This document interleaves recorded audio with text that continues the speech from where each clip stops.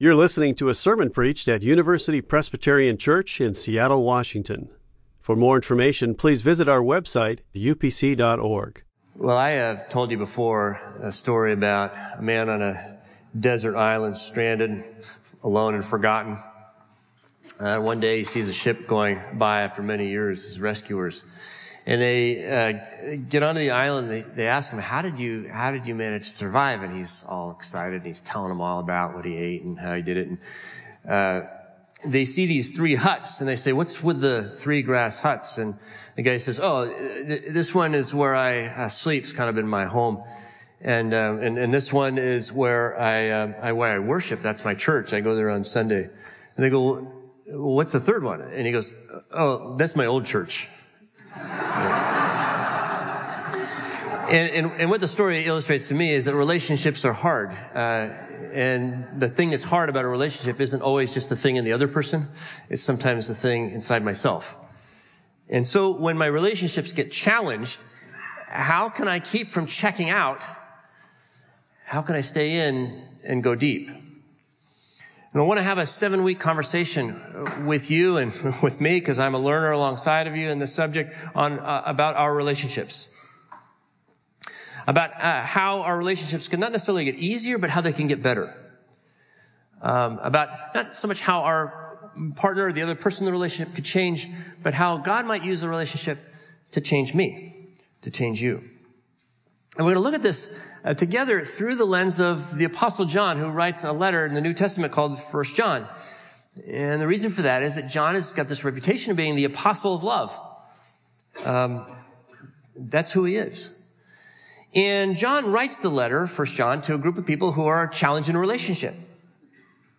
They're actually going through a relational crisis. And you might be challenged by a relationship this morning as well. And so there's something to learn from John. Let me just give you a little bit of background on the letter. The letter itself doesn't tell us who wrote it, but there's really good reason to believe that the Apostle John, who wrote the Gospel of John, is the same author of this letter. It was probably written around AD 90, and to believers who were in Asia Minor, which is where modern-day Turkey is. What we do know from the letter itself is that they were being challenged by relationship. In fact, they're undergoing a split right now. As a church is going through a split. A significant faction of that group said, "Sayonara, we're leaving this church." I don't know if they're going to find another church or no church at all. But this is a community that's having an existential crisis in the church. And John wants these friends of his to wait. He's saying, wait. And before you go there, and before you lose hope there, I want you to know there's another way. God in Jesus Christ has given us a resource for challenging relationships. And that resource is what I would call this morning tangible love. I want to talk to you today about tangible love. We're going to look at the introduction to this letter and see how John sets this whole thing up in the first paragraph of his letter. So pull out your Bible, please, to 1 John chapter 1, verses 1 through 4. If you're able, would you stand with me? Let's read aloud together. If you're grabbing the black book, it's on page 989. 1 John chapter 1. Verses 1 through 4. When we're done reading, I'll say, "This is the word of the Lord," so that if you believe it, you can say, "Thanks be to God." Listen carefully, you're reading his holy word. John writes, "We declare to you what was from the beginning, what we have heard, what we have seen with our eyes, what we have looked at and touched with our hands concerning the word of life. This life was revealed, and we have seen it and testify to it, and declare to you the eternal life that was with the Father and was revealed to us. We declare to you what we have seen and heard, so that you also may have fellowship with us. And truly, our fellowship is with the Father and with his Son, Jesus Christ. We are writing these things so that our joy may be complete." This is the word of the Lord. The grass withers and the flower falls, but the word of the Lord lasts forever. Please be seated. Now, keep the Bible open. This is a little bit of a thick paragraph, isn't it? What I want to do is what most commentators do, and right off the bat, I just want to boil it down to John's main point. Okay, let's just step back for a second. All those words, what is he really trying to communicate? I think he's trying to say this. Jesus Christ wants to touch your relationships. I mean, that's what he's saying. Jesus Christ wants to have a hands-on experience with your relationships. We declare the word to you so that you may share the joy of fellowship, and our fellowship is with God. One commentator, John Stott, notes, this is somewhat surprising here, but John, the guy who wrote the gospel, is stating this in terms not of salvation, but of fellowship. In other words, he's going to talk about eternal life, but if you want to know how to get eternal life, you read the gospel. If you want to know what to do with eternal life in relationships, you read the epistle. See what I'm saying? Because where this goes is, he says fellowship. I'm telling you these things so that you may fellowship, which is relationship. And our fellowship is with God, the Father, and with his Son, Jesus Christ. I want you to know that Jesus will touch your relationships this morning. How, you may ask? How could he do that? Well, John's answer, and he says, we've heard about this, we've seen it, we've even touched it, is what I would call tangible love. That's the resource. Tangible love. Now I want to just explore that with you today. I want to look at two sides of tangible love. There are two words, and I want to help you understand what John means when he writes about tangible love. This is going to set up the conversation for the next 7 weeks. What is it? The first thing tangible love is it's love. Okay? That wasn't hard to see, was it? But not any love. It's God's love. There are a lot of different ideas out there about what the word love means, and this is love as God would see it. God's vision of love. Remember, John knows that we have seen God in Jesus Christ.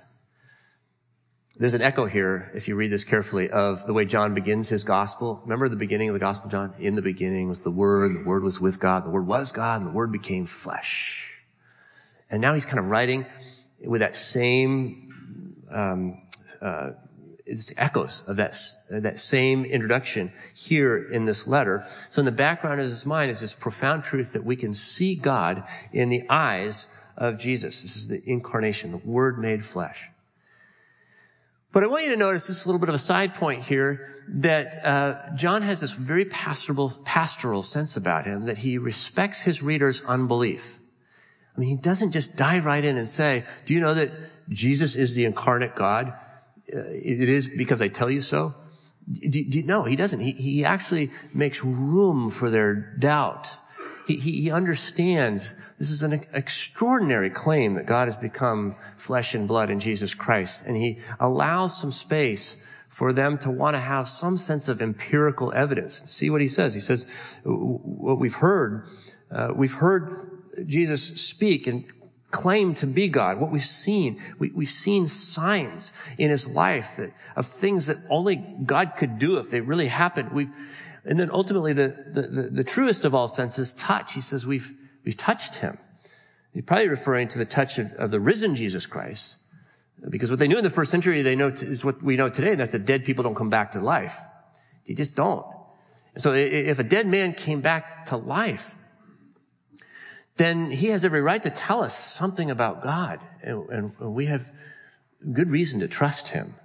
If that tomb was empty, and his enemies, if they could have produced the body, they would have dragged it around Jerusalem and nailed it to the parapets of the temple. It would have just stopped the whole Christian movement. But they didn't, because they couldn't, because he wasn't there. He had risen from the dead. John says, I touched his body. And so I know you're struggling to believe that. It's like we're all struggling to believe that. And yet I make room for that doubt. But also know it's true. It's really true. And so once you get that claim right in your head, then it gives Jesus the right to answer all kinds of questions. And the question on John's mind right here is really, what is love? What is God's idea of love? And if we can see God in the eyes of Jesus, then we can see the truest of all loves in the eyes of Jesus. And so today I want to show you a picture of the eyes of Jesus as imagined by ancient believers. Sometimes it's helpful to get out of our culture. So I want to show you this. This is called Christ Pantocrator. Let me spell that. Pantocrator. Christ Pantocrator. This comes out of the Eastern Orthodox tradition. This one was found at St. Catherine's Monastery at the foot of Mount Sinai. It's there today. Probably dates back to the 6th century. This is a very old picture of Jesus. Now, Pantocrator, it's a Greek word. It means ruler of all. It's a Greek word that's used by John, only once by Paul, but all the time through the Old Testament. Pantocrator, ruler of all. It's a Greek translation of the word God Almighty or Lord of Hosts. This is incredible notion that the first believers claim that you could see the face of the Creator, the one who holds time and space together, in the face of Jesus. Remarkable. So they want to paint that face. They want you to see the eyes. Now, if you look at this, you notice a few things. The book in his left arm is probably a gospel. Most likely it's the Gospel of John. His right hand, all 5 fingers are meaningful here. The 2 fingers that are touching each other represent the 2 natures, the divine and the human in Christ. And the 3 fingers represents the Father, Son, and the Holy Spirit, the Trinity. It's there in his hand. But what you really want to notice today are the eyes.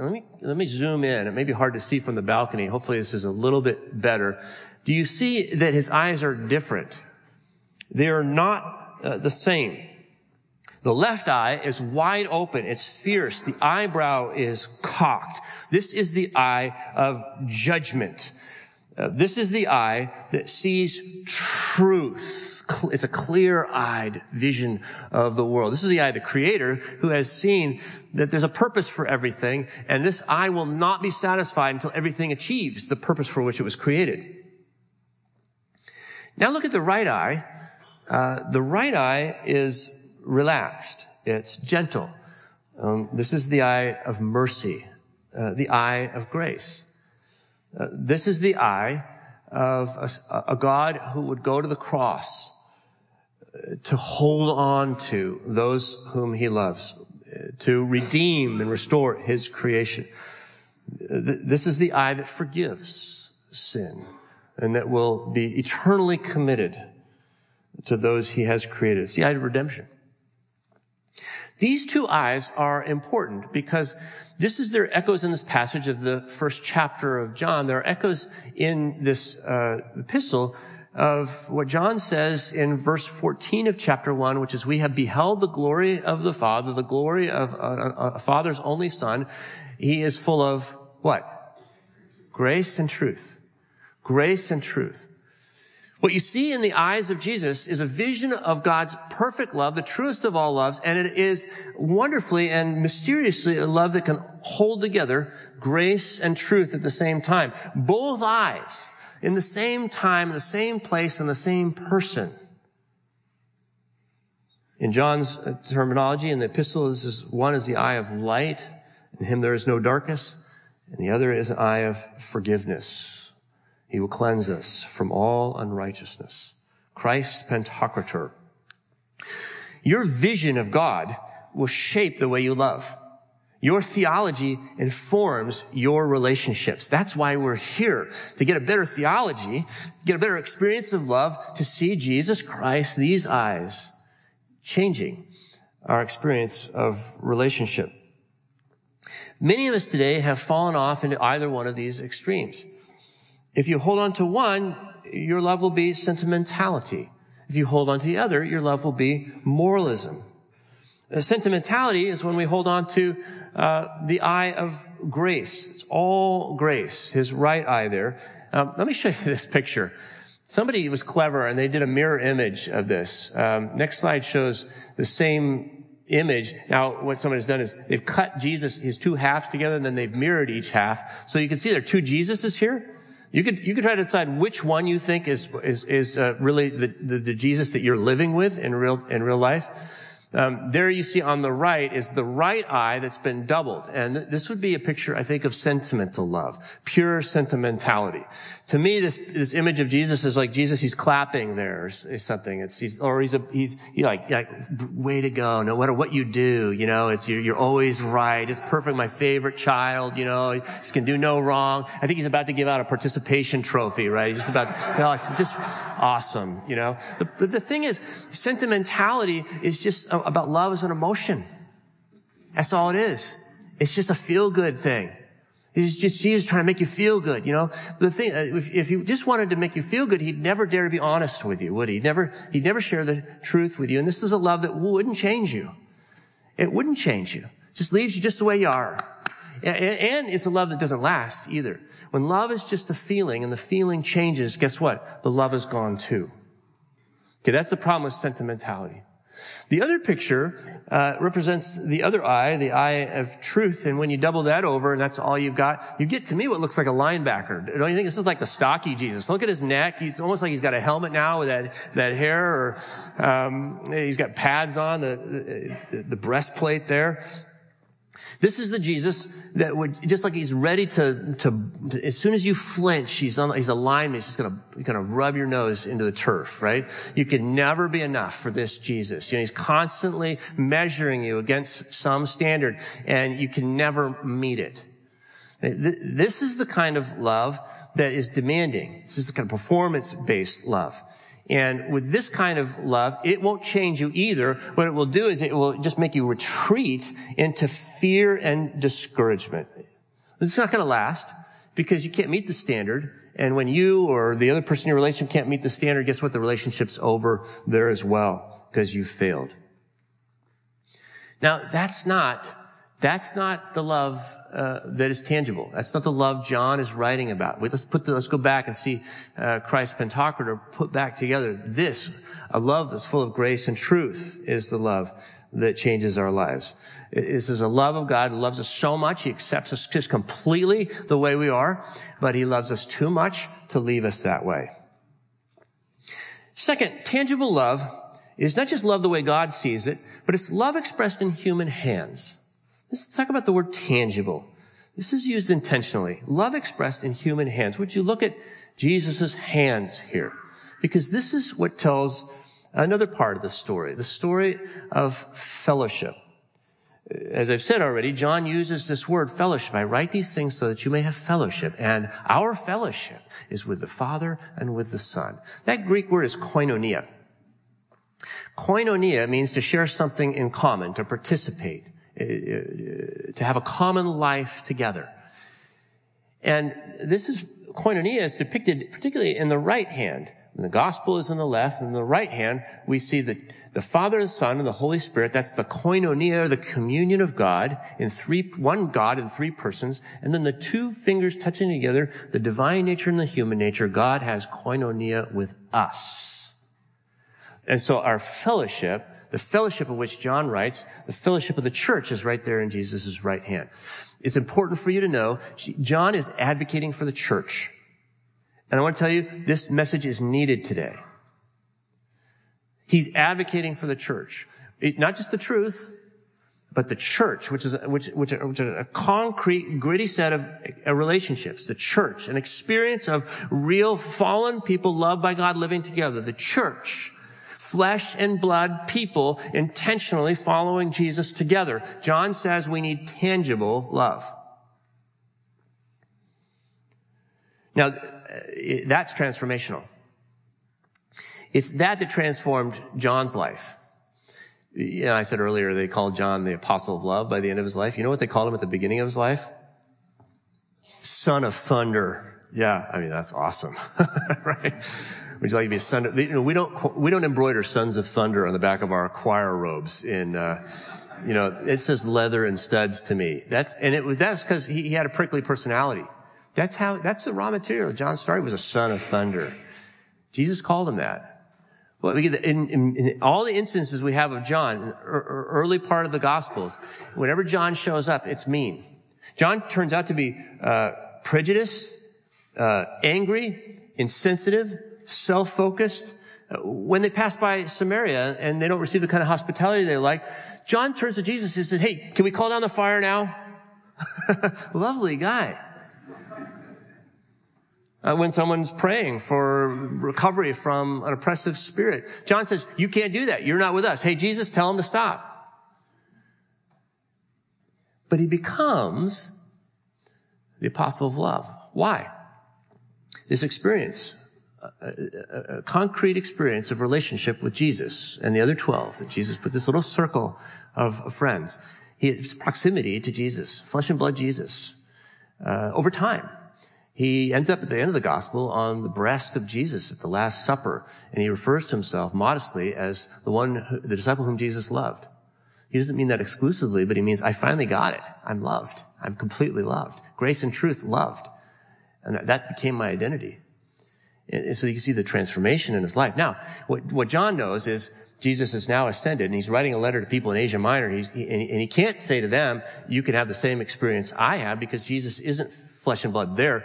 But on the other hand, he does say you can have the same experience I have, because just as Jesus was physically present to me in his flesh and blood body, Jesus is physically present to you, he writes, in his flesh and blood church. I want you to absorb that. Because it only means that when we are physically present with a circle of believers, remember what Jesus says? When 2 or 3 are gathered, I will be present. Jesus has pledged himself to this community and every community of his followers when they gather. There's a sacramental, mysterious presence. Paul calls it the body of Christ. Love expressed in human hands. God's love touching you and me through one another. Bernard of Clairvaux said this is what the church ought to be. The church ought to be a school of love. And I like that phrase. I borrowed it for our whole series. Church ought to be a school of love where people learn to love the best, which is God, and to love fully, which is our whole heart, soul, and mind. Our purpose together is to help each other grow in love, to love more, to love better.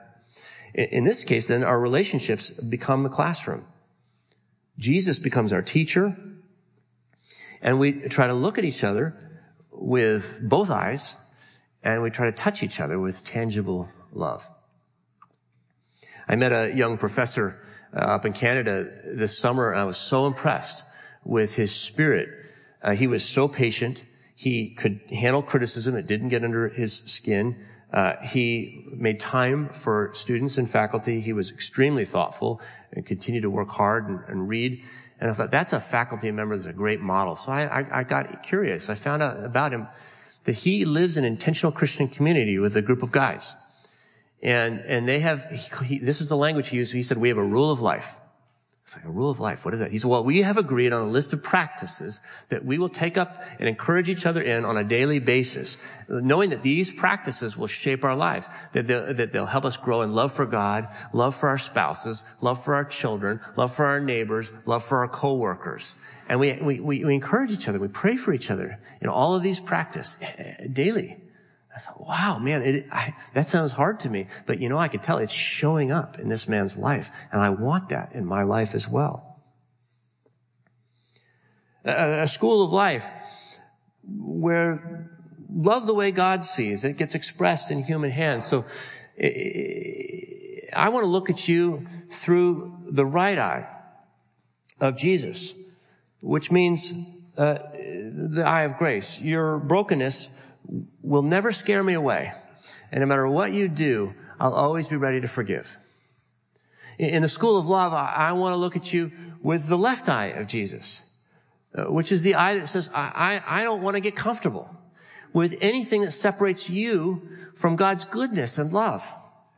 And you can count on me never to be satisfied with you until you express your truest self, who you really are, who God created you to be and redeemed you to be, and who you will one day prove to be when Jesus Christ returns. And in the school of love, I want to give you permission to look at me with those same 2 eyes. So that when things get hard in relationships at church, we don't check out.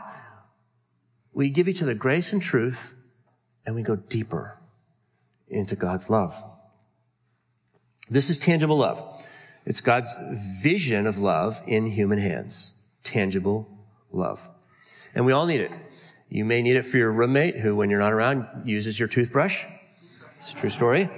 You may need it for your cranky neighbor who's just always got a fight or a complaint. You may need it because you're going to venture out into a marriage. Heaven knows you're going to need love there. Maybe you've got a new child or a sick child and you have to get up at night. You're going to need love.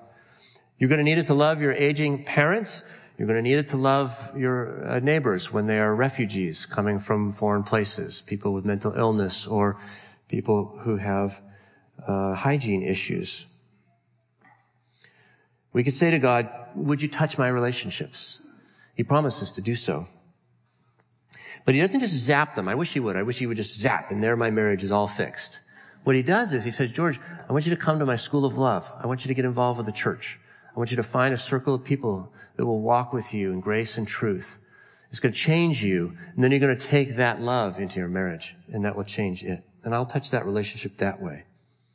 I was in a coffee shop on Friday night, as I oftentimes am, and I was trying to do some work, but there was a live band that was really good, and a couple started to dance, and they were so elegant. You know, dancers, they touch each other in just the right way, and it was very tangible. What happened, though, was it was almost like what do you call it, when the whole thing breaks out and everybody's involved with it on video? I can't remember now, I'm blanking on flash mob, because all these couples started to dance. They were all doing it, and I thought, what is this? I finally had to ask. And so it says, this is what we call West Coast Swing. I guess I know East Coast Swing because I didn't recognize it, but West Coast Swing is a beautiful dance. And turns out they all come from the same dance school. That they go a certain night of the week and they all don't know each other. And I thought, that's it. That's the school. That's why they can do it so easily here, because they go to school together. Because in the school is the place where when it got hard, they pushed through the pain. They were tired. They were embarrassed. They stepped on each other's toes. They were hurting. They were cranky. And they pushed through the challenge of it. They didn't check out. They went deep. And now, when they're out in the world, so to speak, they make it look so effortless and so attractive and appealing. I wrote down West Coast Swing, and I said to my wife that night, we got to go to dance school. She didn't say yes yet, but I'll work on her. We don't, friends, go to school to live in school. We go to school to live in the world. But this is our school. Look around you. These are our classmates. And I want to invite you to do some homework this week. First assignment, this feels good. The first assignment is to read 1 John. Read the whole thing. Read it in one sitting. Take 20 minutes this week. You can do it and read 1 John. Then read each section ahead of our worship these next 7 weeks. And then secondly, I want you to find your people. I want you to find some people who will walk with you in grace and truth as you endeavor to grow in love for God and neighbor. I want to get you ready for Lent. March 1st, we want every single person here in a small group for the Kindred Project. And so we're going to need you to open up your small group called New People. We need you to find a small group. We need you to lead new small groups, all of that. So find your people. It's going to take some time. Let's get ready. Well, I want to close by reading the words of one of our great teachers, Dr. Martin Luther King Jr. He said that love is the most powerful, he's the most durable power in the world. And in his book, Strength to Love, he quotes Napoleon Bonaparte, who I suppose knew all about love and its power, and I suppose wished he had the capacity to live with it. But wistfully, this is what he says about Jesus, Napoleon Bonaparte. Alexander, Caesar, Charlemagne, and I have built great empires. But upon what do they depend? They depend on force. But centuries ago, Jesus started an empire that was built on love.